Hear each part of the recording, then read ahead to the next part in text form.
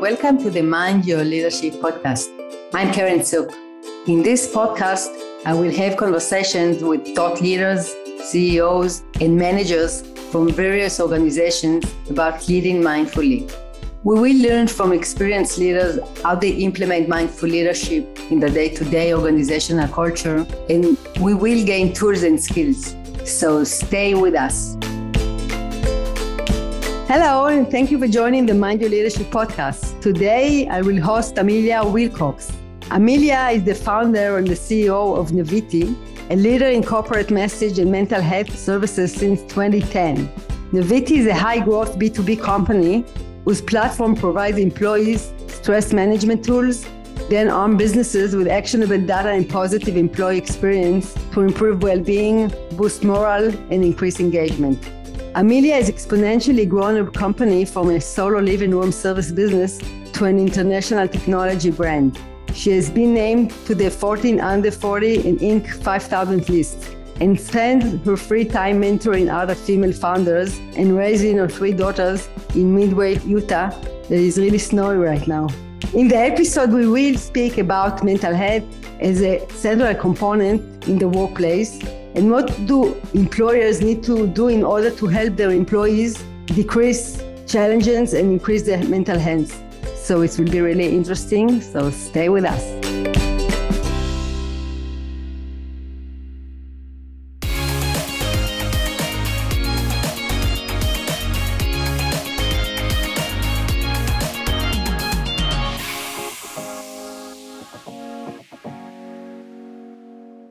Amelia, thank you for joining. Yeah, thanks for having me. I'm excited to have this conversation. Me too, actually. So I always like to start with a personal question. So I'll be happy if you can share with us something that someone told you or said and changed your perspective, resonated within you, changed your path, whatever you remember that had a really impact on your path.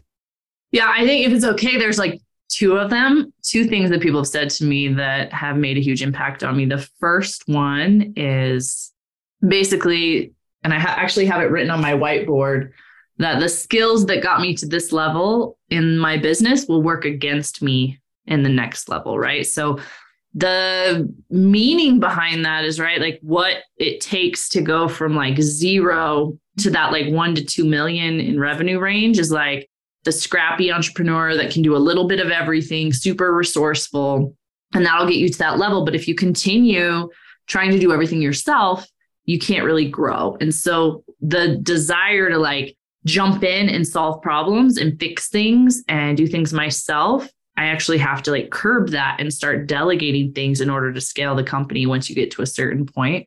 So that on the business side, that was something that really changed my perspective and helped me. You know, when there's a problem and I want to jump in and fix it, I'll ask myself, I'm like, okay, is this something I can delegate? Who can I delegate this to? Even though I might be able to do it faster or better, I'm going to get in the way of my company's own growth if I don't delegate that out. And then the second thing, which is a little more personal, it applies to business as well, is one of my good friends who's also an entrepreneur just taught me the principle of, he calls it hell yes or no. When you have the opportunity to do something or trying to make a decision about how to spend your time, it'll either fall into one of 2 categories. It's either a hell yes, like I absolutely want to do that. It will bring me joy. It's very important to me.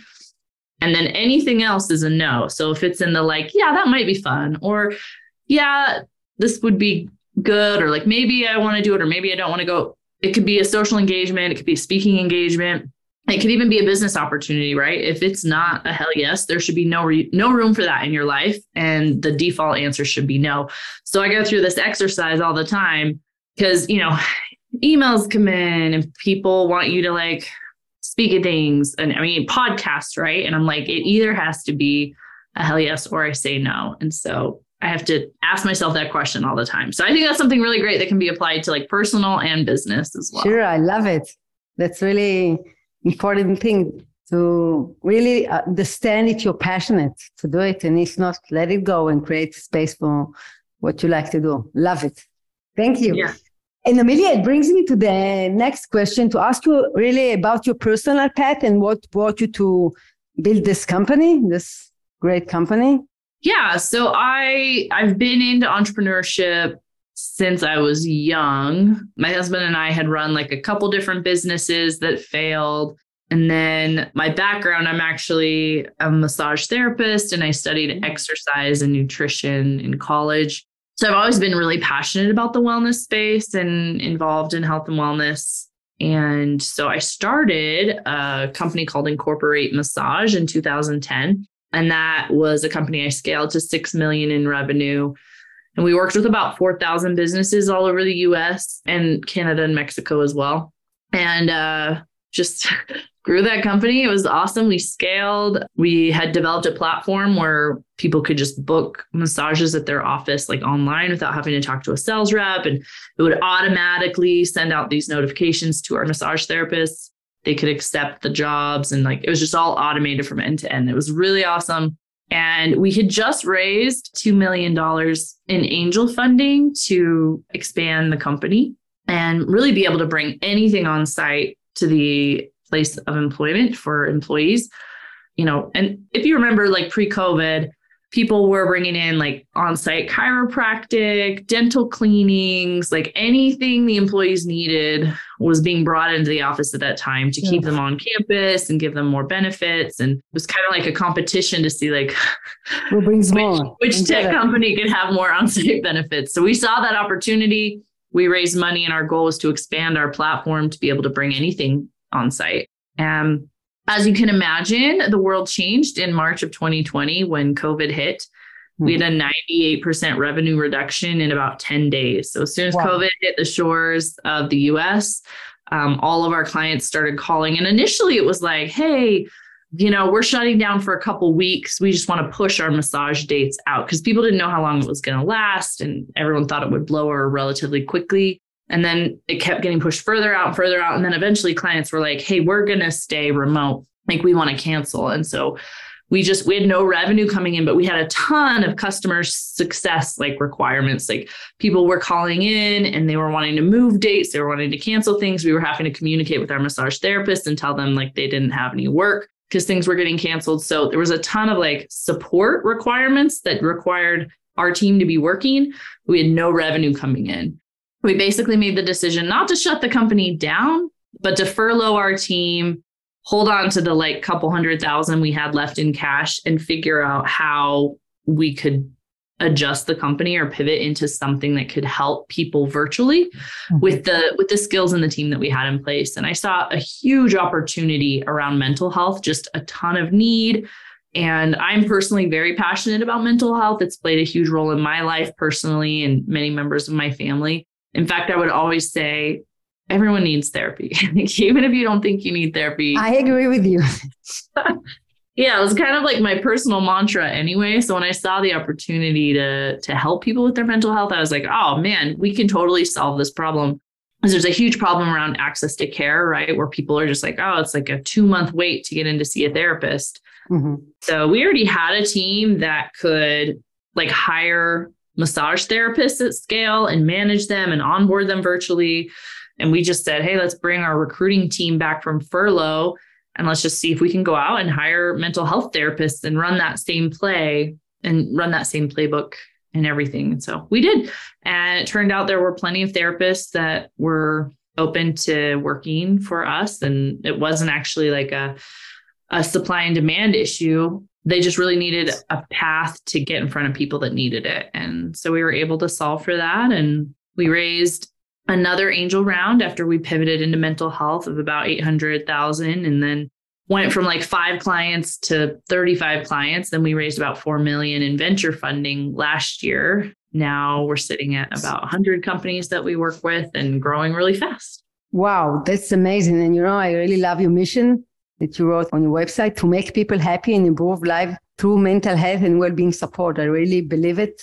And, it really resonates with me because my also mission and vision, I see the workplaces as a platform for humanity development. So I think it goes together, right? So the coronavirus came and hit and increased the anxiety, burnout, and stress. And you saw this opportunity to leverage it in order to make good in the world through their workplace. So I'm really interested to learn about what mainly employees need nowadays in the workplace in order to increase their well-being and to decrease their stress and anxiety. If I'm a manager, how can I see the symptoms among my employees and how can I approach it? So it's, kind of two questions, but. Yeah. So it is a couple questions. So I'll break it down in a couple different ways. From the manager perspective, right? Being able to recognize the signs and symptoms, right? Like isolation, people feeling disconnected, especially if they're starting to interact less. One of the big key things that people really need right now, especially in this remote and hybrid work environment, is that feeling of connection and community. And so it's one of the things we facilitate through our platform too, through different types of group experiences and workshops and trainings. But a lot of people, it's just the world, right, is struggling with a lack of connection. We're in our homes a lot and not leaving as often as we used to. Public gatherings. I mean, there's still a lot of people that are uncomfortable going to, concerts or parties and things. So yeah, in general, people have just been left a lot more isolated than they were before COVID. Mm-hmm. And that's one of the complaints we hear from HR, as well as from individual employees, is this lack of connection and this lack of community. And it turns into lack of engagement with the company, right? Because people work at places where they feel connected to the people that they're working with. So if that connection isn't there, we're going to see higher attrition rates and less employee satisfaction and less productivity and all those things. So yeah, I mean, the key for managers is having really meaningful one-on-ones. So how can we ask better questions in those one-on-ones? Like, how are you feeling? And not just accepting good, because good's not a feeling, right? How do we go a layer deeper with our employees? If you're doing good one-on-ones with your team, you should know in general, what's going on in that employee's life. You should know about their family, trips that they have coming up. And that's building that sense of connection between the manager and the employee. And that's how we help them. And that's also where you're going to see those signs, right? So I even had a meeting with one of my employees a couple of weeks ago, and I was just like, man, you seem like you're not super happy, kind of coming off with some negative energy and, what's going on. And he's just like, well, it's I don't have kids and work is 90% of my life. He's like, if I don't feel like I'm winning at work, then I'm not winning at life because it is his life. Right. And that was pretty profound. And I was like, yeah, well, what do we need for you to feel like you're winning? What resources do you need? And ultimately, he just felt like he was really stretched thin and starting to feel burnout. And I was like, oh, I can see the signs of burnout there. And I said, I need you to take some days off of work. I need you to go find the thing that recharges you. And for him, that's gaming. He loves board games and playing video games and stuff like that, excites him. And I'm just like, okay, let's take a couple of days off. And all he did was play games for a couple of days and he came back in such a better place. So I think as managers, we have to look for those signs of burnout and depression and disconnect. And then we have to give those employees permission to do what they need to do to take care of themselves. Amazing. I really love it. And I think you need to be mindful and really to be able to hold the space for the employee and to really be with him in his vulnerability and to connect to this feeling. I think it's easy for him to be there. So I think it's something we need to nourish, the ability, the humanity, right, to connect, because it's not a automation, right? It's something that we need to do from our human aspect to be the present. So I really loved it. You really listened to him and so beyond his words, because you felt it at the beginning. It was interesting because you reacted to what he said and then you say, okay, how we can help you be more resourceful and be happy in the work. But actually he needed the other aspect to fool himself with other things, not only work. And then you were mindful enough and sensitive to understand it and give him, even if he didn't know how to say it, you knew to let him take these days off because he didn't say he wanted to take them. So this is amazing. I think it's really self-awareness for yourself and others. And it reminds me, yesterday I facilitated a course and one of the managers came to me and asked me, what do you say? You're talking about mindfulness and putting boundaries and having this time to reflect, to pause, to breathe. But during the day, the managers want us to work also, to be attentive. So we're going home, so we don't have really these boundaries. And you think that we can put boundaries in our workplaces and say, okay, now I need to be with my kids. And I said, actually, yes, this is your duty. Nobody will tell you to put boundaries. You need to put them for yourself to respect your own time. And that's okay to say, okay, in this hour, I'm sitting to have dinner with my family. I won't be available. But you need to create these patterns. And I think it's not a common theme right now, right? So in this transformation, also in the workplaces, in the mental health aspect, it's not there yet, but I think we need to take ownership on mental health, right? Because nobody will take it for us. What do you think about it? 100%. I actually have just given a presentation on boundaries twice in the last 2 weeks. Okay, that's important.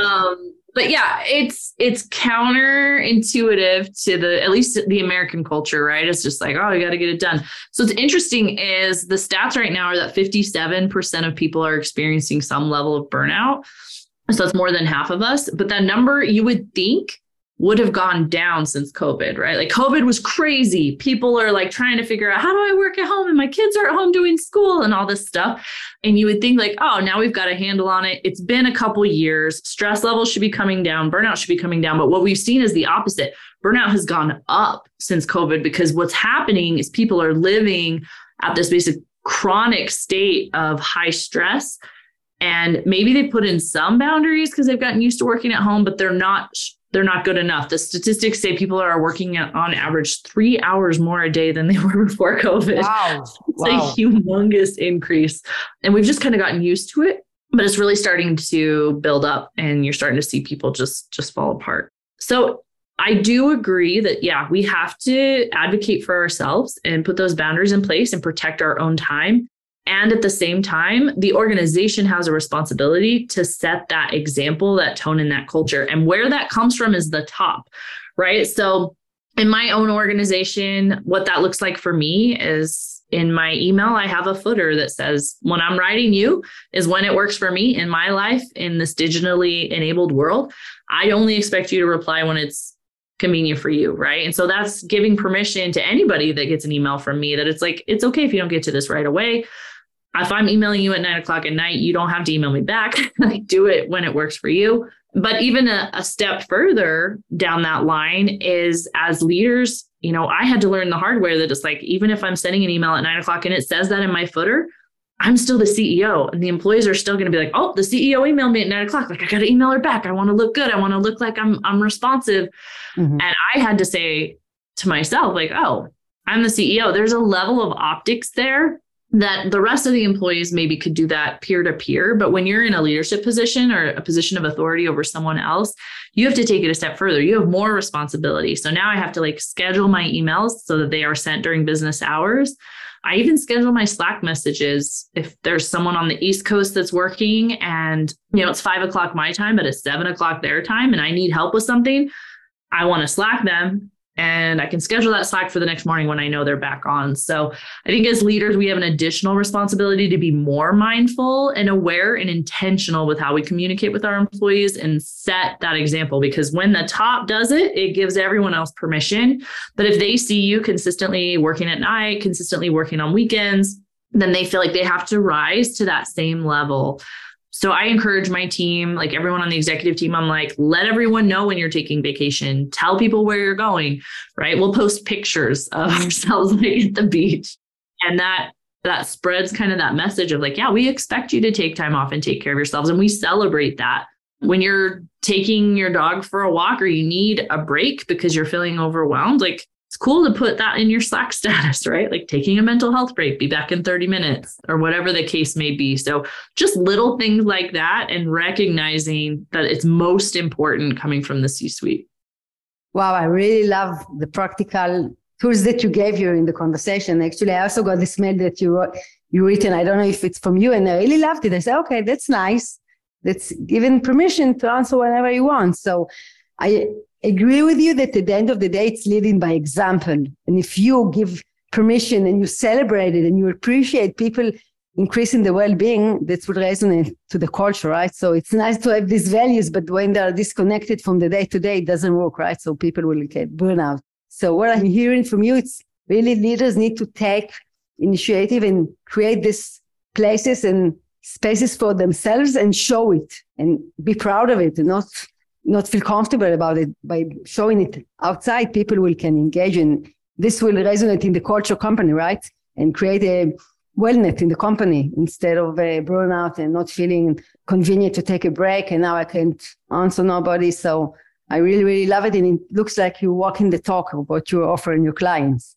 We try to. That's one of our values, is to not just like eat our own dog food, but to like be the dog food, like be the example of what we're selling 100%. So that's the most important on my side. Well, how do you think can companies keep the conversation on mental health in the day-to-day?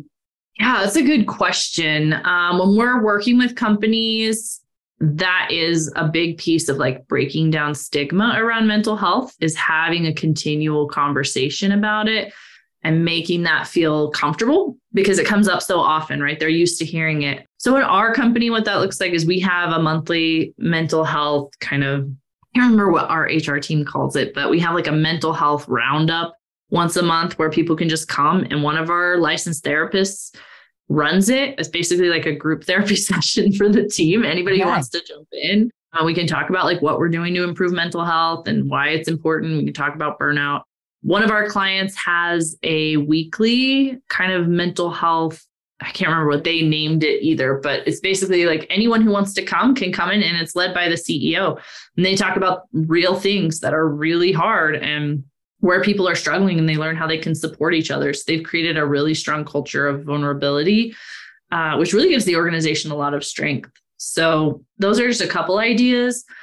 We also work with our clients and do monthly or quarterly workshops and training. So company could say, hey, during the month of February, we're going to focus on supporting Black women in the workplace. In the month of March, we're going to do, a manager training around how to recognize mental health issues in your employees and what to do about it, and then maybe we're going to do something else in April and May. So they'll typically pick a subject. We have like a whole bunch of workshops we do, and they'll build out their curriculum for the year. So what's happening for the employees, they're just seeing this over and over again. Oh, we have this standing thing every single month where we're having these mental health conversations on a regular basis, and just being exposed to it. And that repetition is what makes people comfortable and really starts to eliminate the stigma around it. And then people feel safe. And that's really how we push change when it comes to mental health in any organization. Yes, it's crucial and amazing. And once people dare to show up, right, and be vulnerable and show their weaknesses and ask for help, that's amazing, because there's trust there. And when you have trust, you can do anything with each other, right?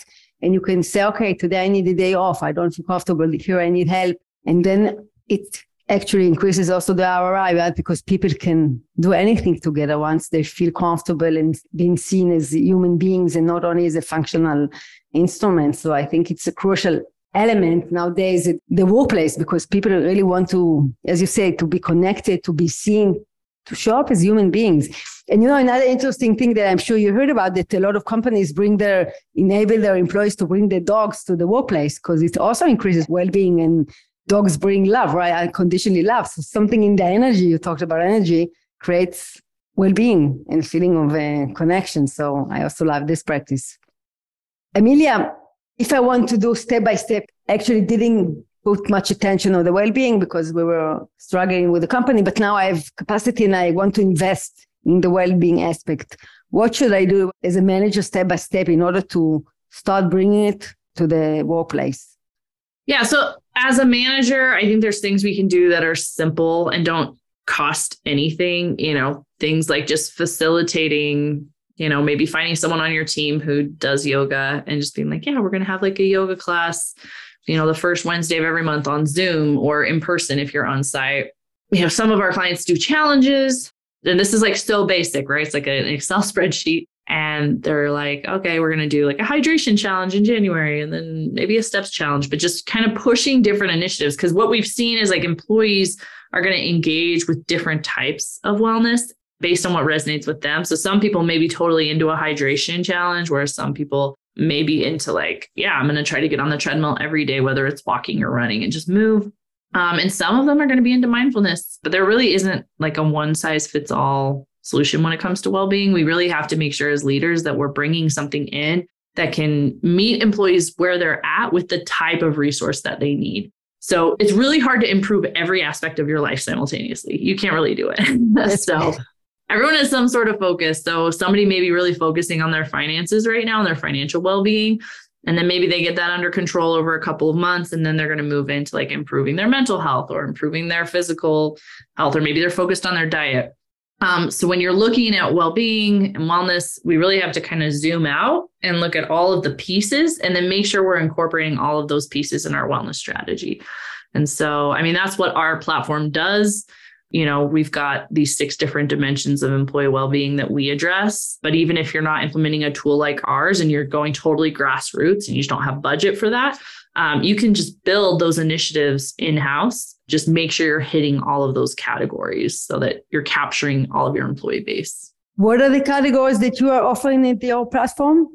So we have mental, physical, social, purpose, financial, and career is coming out next quarter. So it's everything so within like mind, for instance, the mental piece is we're addressing sleep. We're addressing like breathing and meditation and mindfulness exercises, mental health videos. In physical, we're addressing like nutrition and fitness, and social is going to be more relationship based. So some of that's going to be like social, like friends or coworkers, but also relationships in your own family with spouses and children and things like that. So yeah, those are just some ideas. If you're wanting to put something together, like maybe you're focused on nutrition 1 month, sleep another month, movement another month. But it is really important to make sure we're not just looking at wellness as what it was historically, which was just fitness, trying to get people to move their bodies. It's so much bigger than that. That's amazing. And it's also connect to your approach to seeing the person, to seeing the individual, and to see that each one wants different things. And how you can offer this different varieties that each and every one will find hitting. So I love it. The perspective that you also implemented in the day-to-day and offering this variety. Amelia, before we wrap up, is there any question that I didn't ask you, something that you want to say? Yeah, I mean, I would just, maybe not a question you didn't ask me, but just reiterating that if there's one thing somebody takes away from this conversation, it's that culture is owned by the people at the top. And the best results we've seen with anyone are when we can get people as high up the food chain as humanly possible. So if we can get the CEO to even create like a quick little video saying like, you know what, I was struggling with burnout and this is how I was feeling and this is what I did about it. Like just that little piece of vulnerability coming from the CEO can have huge rippling effects within the organization. So once people see that like leadership isn't like immortal and, impenetrable, they're like, actually human beings. Yeah. Yeah, exactly. So anything we can do as leaders to really be vulnerable and transparent about those struggles. We have seen the hugest cultural changes within organizations if we can get the C-level to just open up. And it could be like just a little blurb. It could be setting their Slack status. It could be setting a footer in their email. It could be facilitating a conversation around mental health. It could be sending out a quick video for Mental Health Month is in May, right? So that getting the CEO or the COO like to just say something, because everyone has a mental health story. Everyone, even if you haven't had a struggle personally, you have someone close to you who has. So being able to share that, it just creates this connection between all of the people in the organization. And if you can do one thing, just get someone in leadership to open up and share their story, and it'll make a huge difference. Wow, I really love it. And I really connect to what you say. It reminds me that in the corona, when I talked with colleagues, they talked about compassion fatigue, right? Because people were exhausted of mainly the HR being there for the employees and the managers. So in order to be for others, first of all, we need to be for ourselves, right? So it's kind of counterintuitive, but it needs to start with ourselves in order to be able to spread this good and wellness. So Amelia, thank you very much. It was really an exciting conversation, and you gave a lot of tips to anyone who wants to start increasing their mental health in the workplace. If listeners want to reach out to your platform, to you, how can they find you? Yeah, so I'm super active on LinkedIn. It's just Amelia-Wilcox. If you want to DM me on LinkedIn, that's fine. Or you can go to Novati.com and there's a form you can fill out and someone will reach out to you if you're interested in the platform. But happy to connect on LinkedIn as well. Great. And keep up doing the great work in the world. Thank you very much. Thank you. hope you enjoyed the conversation. You're invited to subscribe to our podcast in order to know when we upload a new episode, and follow us on social media. Thank you for listening. Until next time, take care and bye-bye.